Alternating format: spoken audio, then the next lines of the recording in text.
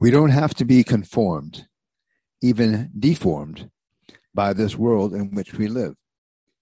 The media, the messages, the mindsets, all singing songs of hopelessness, powerlessness, carelessness, telling us we are helpless as victims, useless. It is what it is. But God is that still, small voice speaking to us. He is a gentleman. He is waiting for us to turn down the wall of static in our lives. Quiet ourselves and listen. Let him transform the way we think.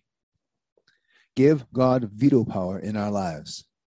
Let him rule and overrule the judgments made upon us by this world and ourselves.